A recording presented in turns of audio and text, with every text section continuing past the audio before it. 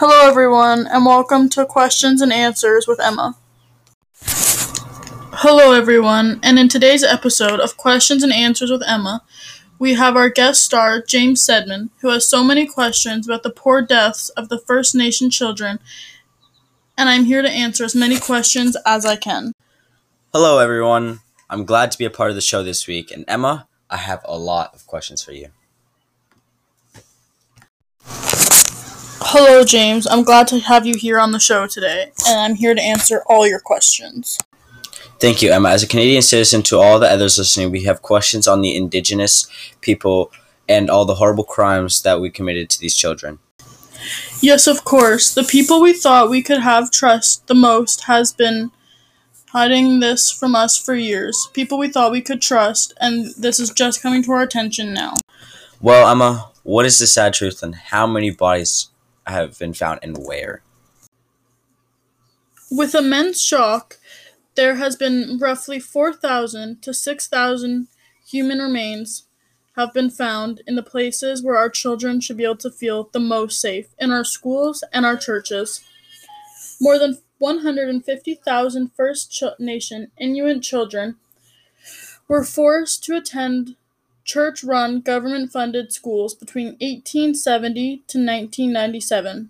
Children were ripped from their families, their homes, and their culture, and forced to learn English, embrace Christianity, and adopt our customs of the country's white majority.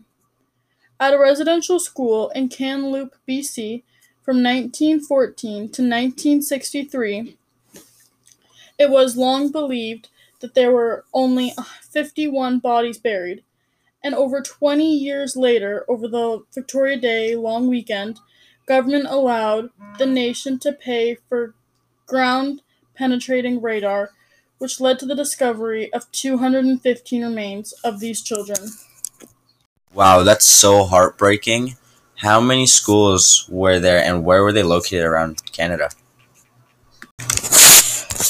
Well, the Indian Residential School Settlement Agreement has recognized 139 residential schools just across Canada. This number doesn't even include schools that were run without federal support, like those run by religion and then provincial government support. Out of those 139 schools in Canada, the only provinces that didn't take part were PEI, New Brunswick, and Newfoundland. Well, Emma, this is so tragic.